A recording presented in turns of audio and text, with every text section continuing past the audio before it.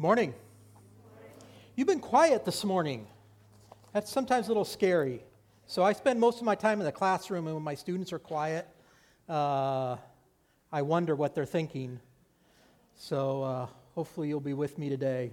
I'm really excited for us to continue our series on covenant, but I need to let you know that in order for me to be here with you this morning, I had to sacrifice worshiping with our children.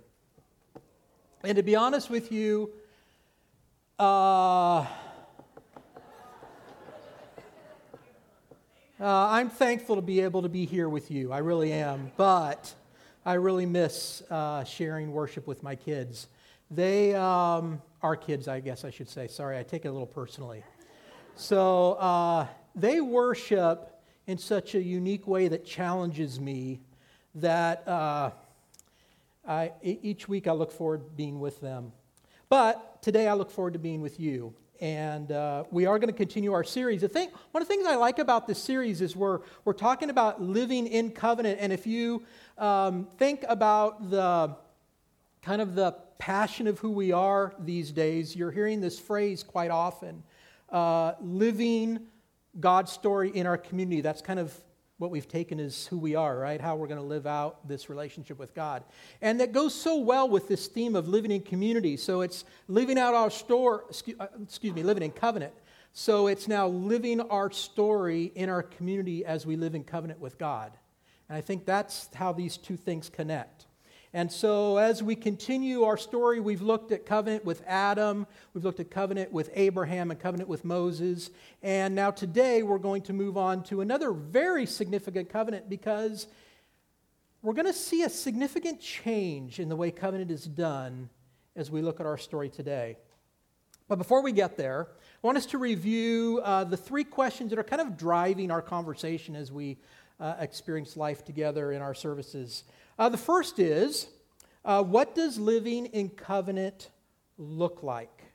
And so hopefully as we've been working through these stories, you're beginning to get a sense of kind of what living in covenant looks like.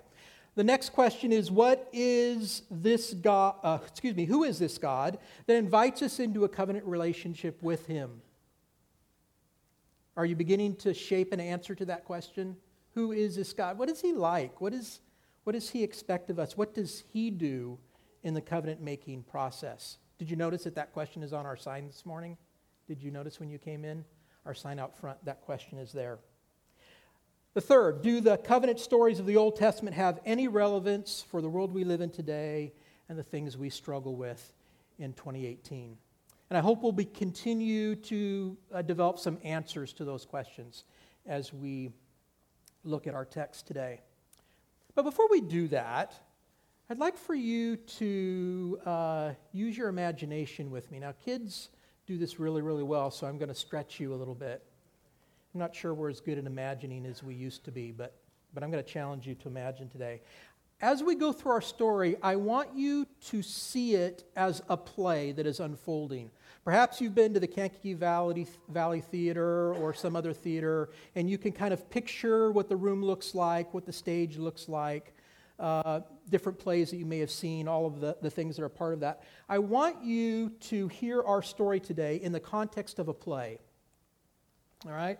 And perhaps as you're watching, you're going to be filling in some of the voids that are in the story. You're going to be putting in the scenery in as we hear the story.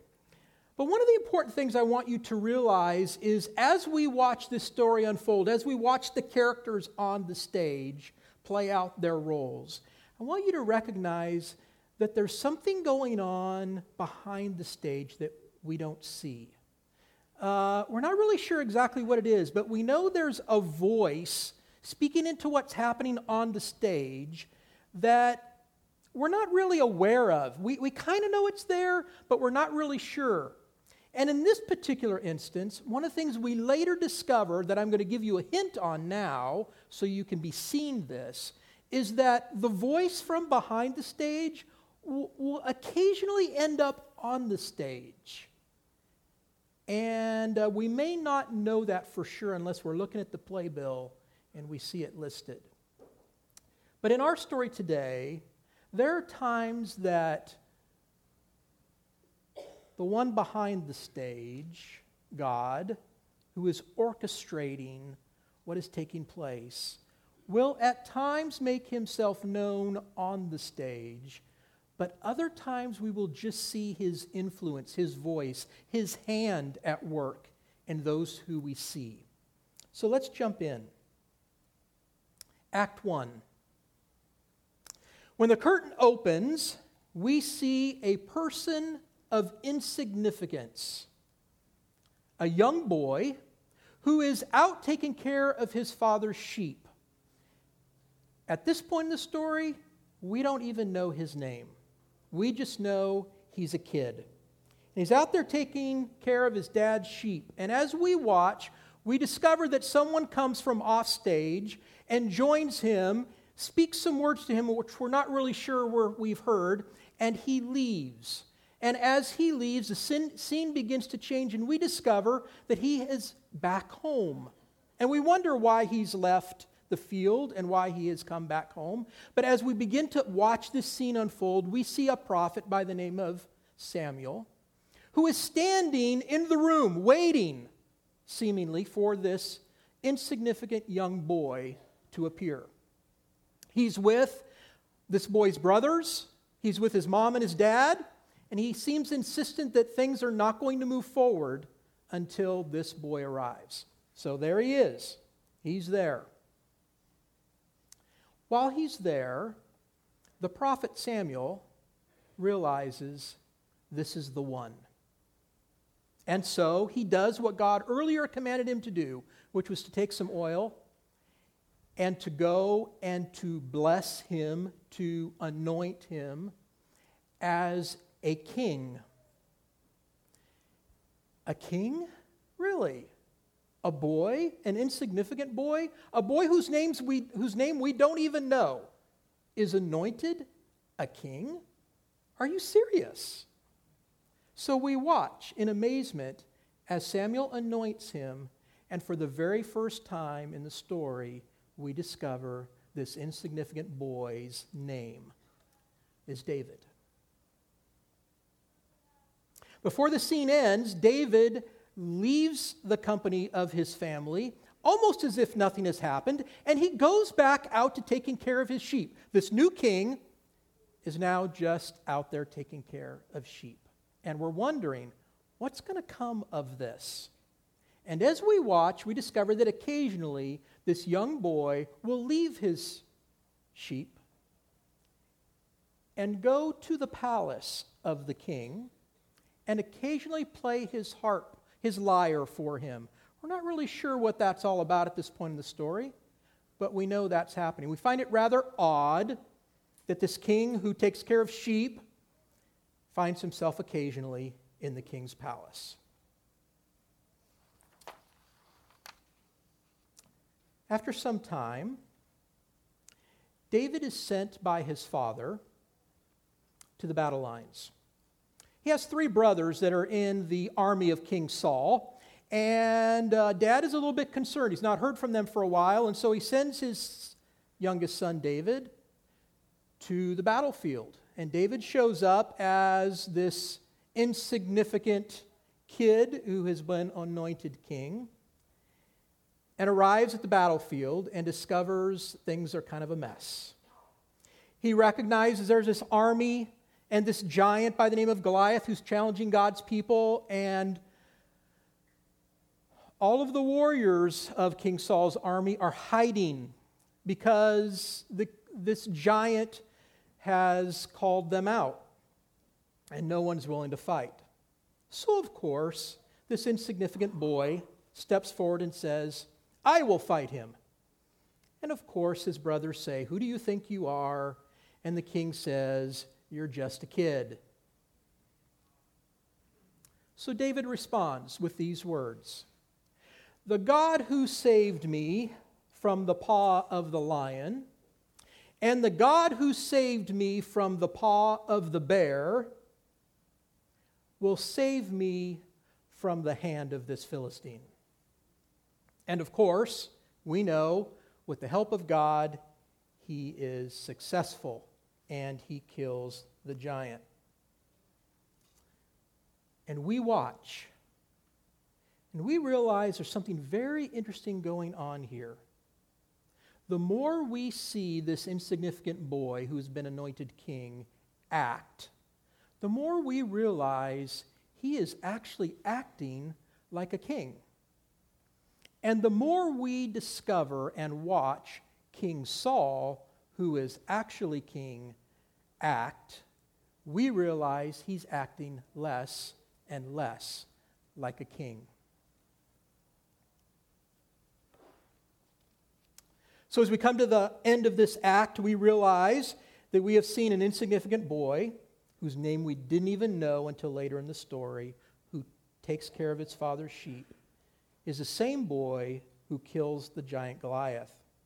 But we must remember, this story is not really about this insignificant boy.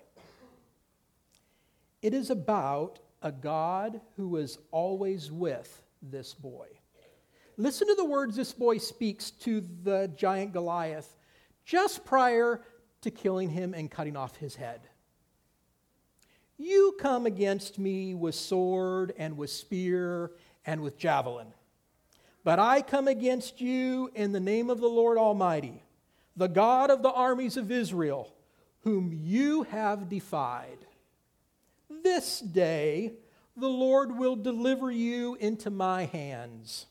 I will strike you down and cut off your head. This very day I will give the carcasses of the Philistine army to the birds and the wild animals, and the whole world will know that there is a God in Israel.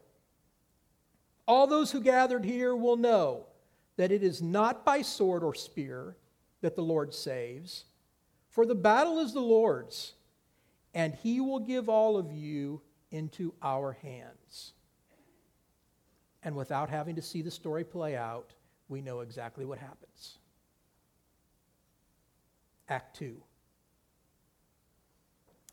This insignificant boy who has been anointed king, who's still taking care of his dad's sheep, is now a little bit older. He's a young man. And instead of seeing him in the fields with his sheep, we see him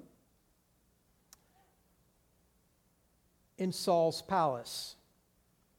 And not only in Saul's palace, but we have discovered, as the story continues on, that he has become a mighty warrior. And because of that, he is made the commander of King Saul's army, this insignificant boy.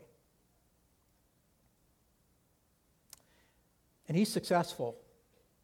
So successful that one day he comes home from battle, and the ladies line the streets as they would have done when the armies came home from battle. And they're singing a song. Saul has killed his thousands. David has killed his tens of thousands. Of course, if you're a king, you love hearing that song.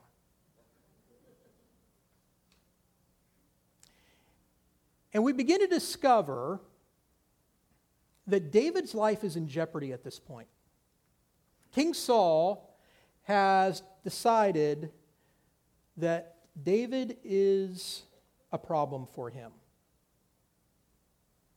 It really seems ironic at this point of the story that the young man who has been anointed is now serving as the leader of King Saul's army and doing it successfully. And as our scene starts to change, two significant and life-changing events are about to take place.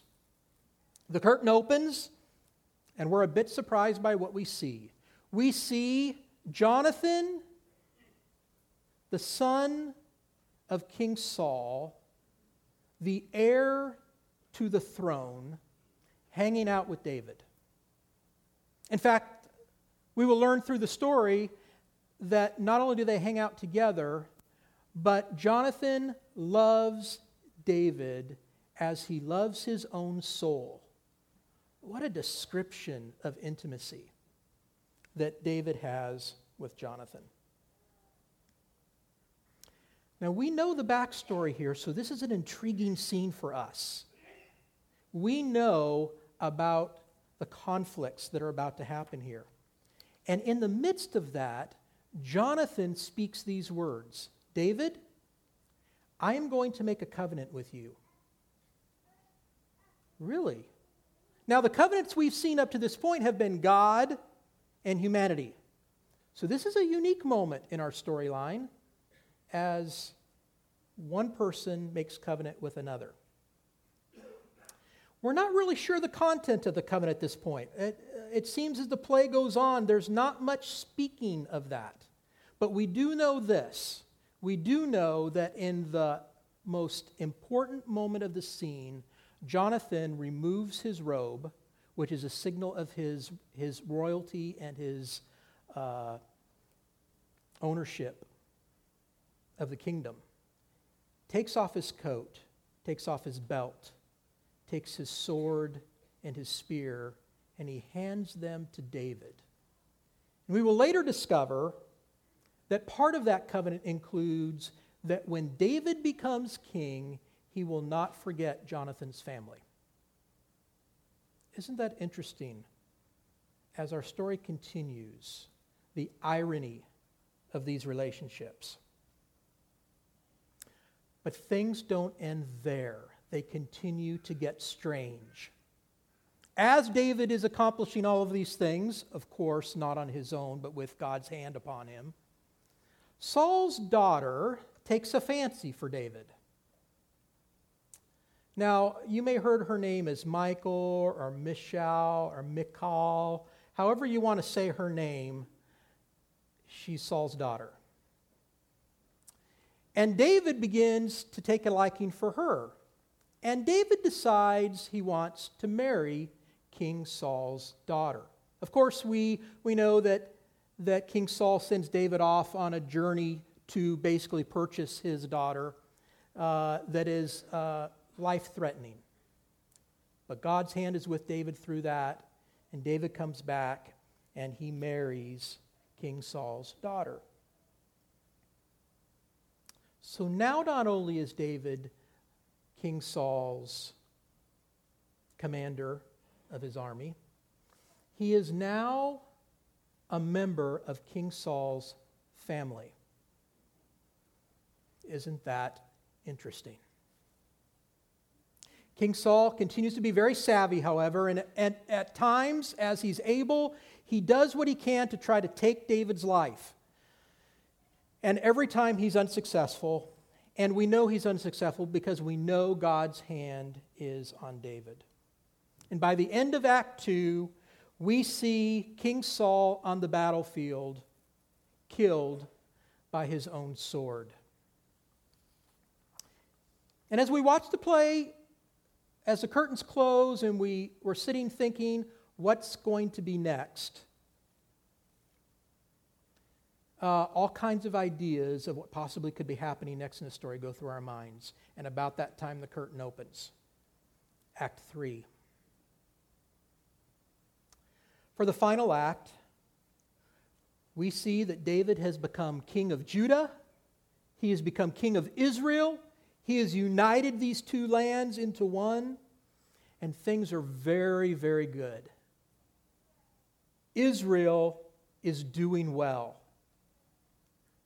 This one-time insignificant person is now king. But don't be deceived. His kingship means nothing as far as God is concerned. But in time, David has named Jerusalem the capital. He's settled into his palace. He's moved the Ark of the Covenant into Jerusalem, the presence of God represented in the ark, and everything is great. God has even given them rest from their enemies. Everything is good, with the exception of one thing. If you have your Bibles, turn with me to 2 Samuel chapter 7.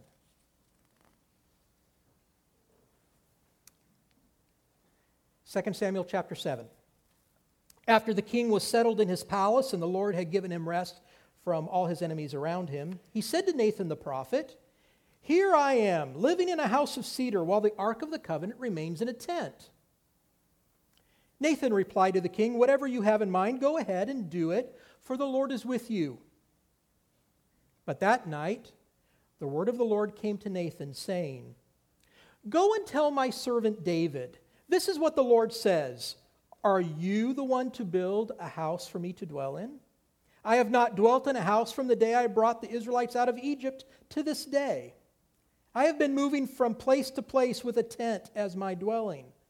Wherever I have moved with all the Israelites, did I ever say to any of their rulers, whom I commanded to shepherd my people Israel, 'Why have you not built me a house of cedar?' Now, tell my servant David, this is what the Lord says." Okay, folks, when you hear a verse like that, it is time to pay attention. Okay? This is what the Lord says. "I took you from the pasture, from tending the flock, and appointed you ruler over my people Israel. I have been with you wherever you have gone. I have cut off all your enemies from before you. Now I will make your name great, like the names of the great men on the earth. I will provide a palace for my people Israel, and will plant them so they can have a home of their own and no longer be disturbed. Wicked people will not oppress them anymore, as they did at the beginning, and have done ever since the time I appointed leaders over my people Israel. I will also give you rest from all your enemies. The Lord declares to you that the Lord himself will establish a house for you. When your days are over and you rest with your ancestors, I will raise up your offspring to succeed you, your own flesh and blood, and I will establish his kingdom. He is the one who will build a house for my name, and I will establish the throne of his kingdom forever. I will be his father, and he will be my son. When he does wrong, I will punish him with a rod wielded by men, with flogging inflicted by human hands. But my love will never be taken away from him. But my love will never be taken away from him, as I took it away from Saul, whom I removed from before you. Your house and your kingdom will endure forever before me. Your throne will be established forever." This is the word of the Lord. Thanks be to God. So, here we see David living in a palace. God's given him rest from his enemies. All is well in Israel. That is, until David realizes God does not have a palace to live in. Now, what David proposes is not uncommon. It would have been very common during his day that after you have won battle and you have found rest in your home, that a way to honor the God who brought you victory is to build a house for him. And so that's what David is proposing to do. I live in this beautiful palace. God lives in a tent. How can I allow that to happen? So, he wants to honor God by building him a house. And so he makes his concern known to Nathan, and Nathan says, "Go ahead, do whatever your mind says you should do until God shows up." And we hear these words, "Thus says the Lord." Like I said, we pay attention at that point.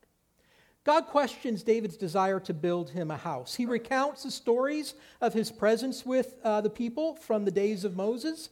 He has never lived in a house, but lived in a tent where he could move around. "Why, David, do you want to build me a house?" To be honest with you, it's very difficult to grasp God's concern with David building a temple. Some say that God doesn't want to be confined to a permanent place. He wants the freedom to move around. Others say that the issue is David's motivation, that this is self-serving, that this is like the other kingdoms do, and God doesn't want him to do that. And even others say that God just doesn't want one, and he's going to have Solomon do it later down the road. I want to propose to you that for us to spend time there sidetracks us from the focus of this story, the intention of the story. So I want us to go there. The purpose of the story, which is found in verses 9 through 11. If you still have your Bibles open, you can follow with me there. These verses reveal the focus of the story. Now I will make your name great, like the names of the greatest men on earth. And I will provide a place for my people Israel and will plant them so that they can have a home of their own and no longer be disturbed. Wicked people will not oppress them anymore, as they did in the beginning and have done ever since I appointed leaders over my people Israel. I will also give you rest from all your enemies. The Lord declares to you that the Lord himself will establish a house for you. There's some important discoveries here that we need to pay attention to. The first, did you notice the language that God uses? I will make your name great. I will provide a place for my people. Does that ring a bell with you at all? Please, tell me it does. Otherwise, because I preached the last sermon that this comes from. Do you remember the command, the covenant that God made with Abraham? What did he say? I will make your name great. I will be with your people, I will bless you, and I will give you a land that will be yours someday. Here, God is restoring that same covenant that he made with Abraham, now with David. I will be your God, and you will be my people. I will make you a people, and I will give you a land. He is restoring the covenant that he made with Abraham. In fact, if we're honest and we look carefully, we will actually discover not only is he restoring that covenant, he's fulfilling that covenant. Way back when, in Abraham's day, he made a covenant with him, and now we see it being fulfilled. God has given them a land. He has given them a people that are his. The second interesting discovery in this text is what happens in verse 11. Look at the last sentence of this verse. The Lord declares to you that the Lord himself will establish a house for you. Are you telling me God's going to build David a house? Well, not really, but kind of. So, to do a little bit of background work, the Hebrew word used here in this text for house is the word bayit. And bayit in Hebrew has two meanings. You got to love these words in Hebrew. The Hebrew people love playing with words. And oftentimes the meaning of the words have nothing to do with another meaning of the word. Okay? In this case, the meaning of the word has two. House, as in a building, or dynasty, as in a family line. So God is saying to David, you want to build me a house. I'm going to build you a house.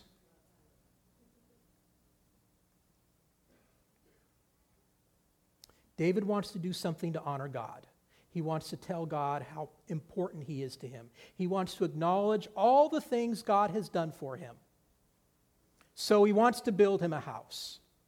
And just like God, like he always does, and this is so frustrating about God, just when you want to do something wonderful for him, he turns around and says, I want to do something for you. What you do for me, good, yeah, fine, yeah, okay. But I want to do something for you. And we see that here. Something grand, something you couldn't possibly believe, David. I'm going to do it. God is saying to David, I will establish my covenant with you. I will keep my unconditional covenant that I am making with you this day, not only with you, but with your family forever. Forever. There is nothing that you can do, David. There is nothing that your children can do that will disrupt this covenant. I will keep my covenant to the end. And your family will be blessed by me. It is through you that I will bless the world. Now, our theme for today is supposed to be restoration. To be honest with you, I struggled with that theme with this text because there's not a lot of restoring going on. It seems like it's kind of a new thing going on. And yet, sometimes when we look at a text, the theme is obvious. So last week, Pastor Gary, who did a fabulous job, really had it easy. Because when you're talking about Moses and you're talking about God having a relationship, I mean, that relationship theme is really easy, right? I mean, everything's about relationship when it comes to God. So, Pastor Gary, that was, you did a great job, but that was easy. To find restoration in this text takes a little bit of work, takes a little bit of digging. So here we go. We see God's restoration in two ways. First of all, God is restoring the relationship with David that is similar to a very close relationship that he had with Adam and with Abraham and with Moses. This relationship with David is for him and his family. It will continue through them. And guess what? The relationship that God chooses to have with his people has not changed. The relationship that God chooses to have with David as he's making this covenant with him is the exact same relationship God chooses to have with you and I.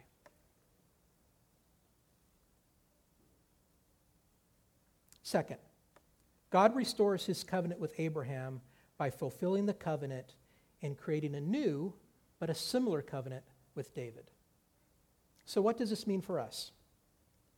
Would you be surprised to discover that the same covenant that David makes with God, or I should say that God makes with David, is the exact same covenant that Jesus will make with us on the cross.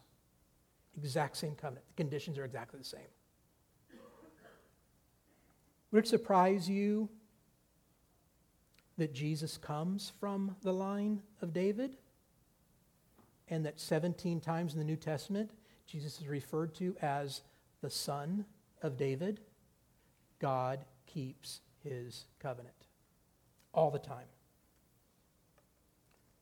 David's significance in this story was not found in wealth, in status, in position, in kingship. It wasn't found in any of those things. His significance in this story is found only in the fact that he is chosen by God.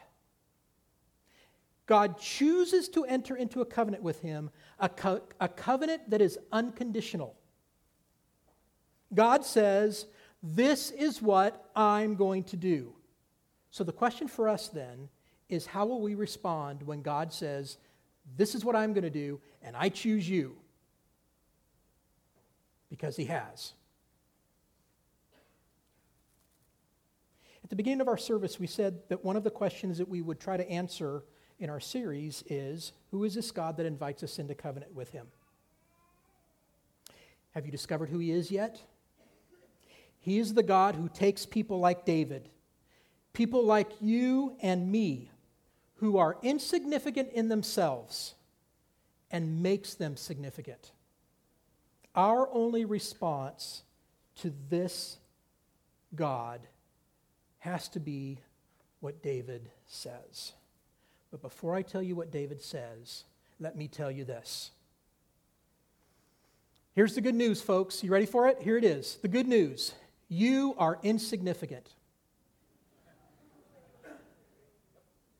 Every one of us in here is insignificant. We don't matter. We come, we go, and the world moves on. We're insignificant until God moves in, until God has us, until we allow him to make covenant with us and transform our lives into something that's significant.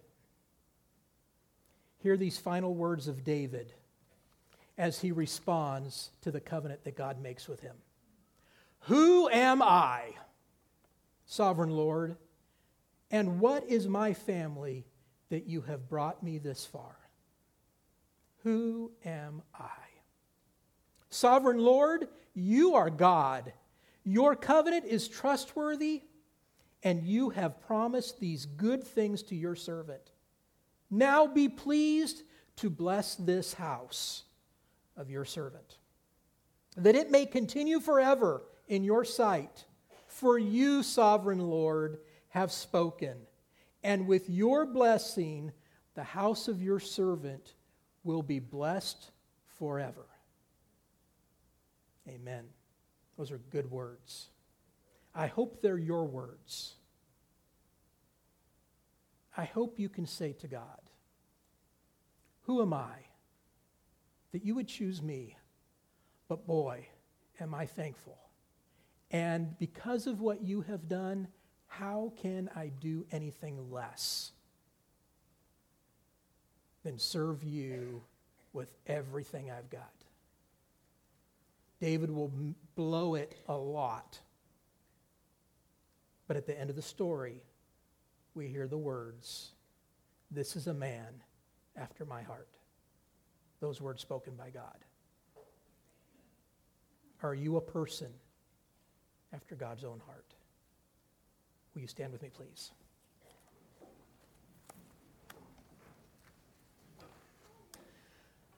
Let us pray together. Father, thankful. We are thankful people because we know, Father, without you, we are insignificant. We are just people born into this earth who will someday leave this earth. And truth be told, it won't be long before no one knows who we are. But Father, you have told us that it is your desire to enter into a relationship with us, enter into a covenant with us that completely transforms our lives, that makes us significant. Not significant because of status or power or authority or that anyone will ever remember us after our time on this earth, but that while we are here, we are serving you with all that we have so that your name and your kingdom will be blessed. That is our desire if we are honest with you today. That is what we want. Sometimes we don't know exactly what that looks like, and we don't know always how to get there. So, in our struggles, will you be the God that says, remember, I work first, I move first, and I will be with you. We need that today. We need to know that you are with us. So affirm that in our lives as we continue to serve you. In Jesus' name we pray. Amen.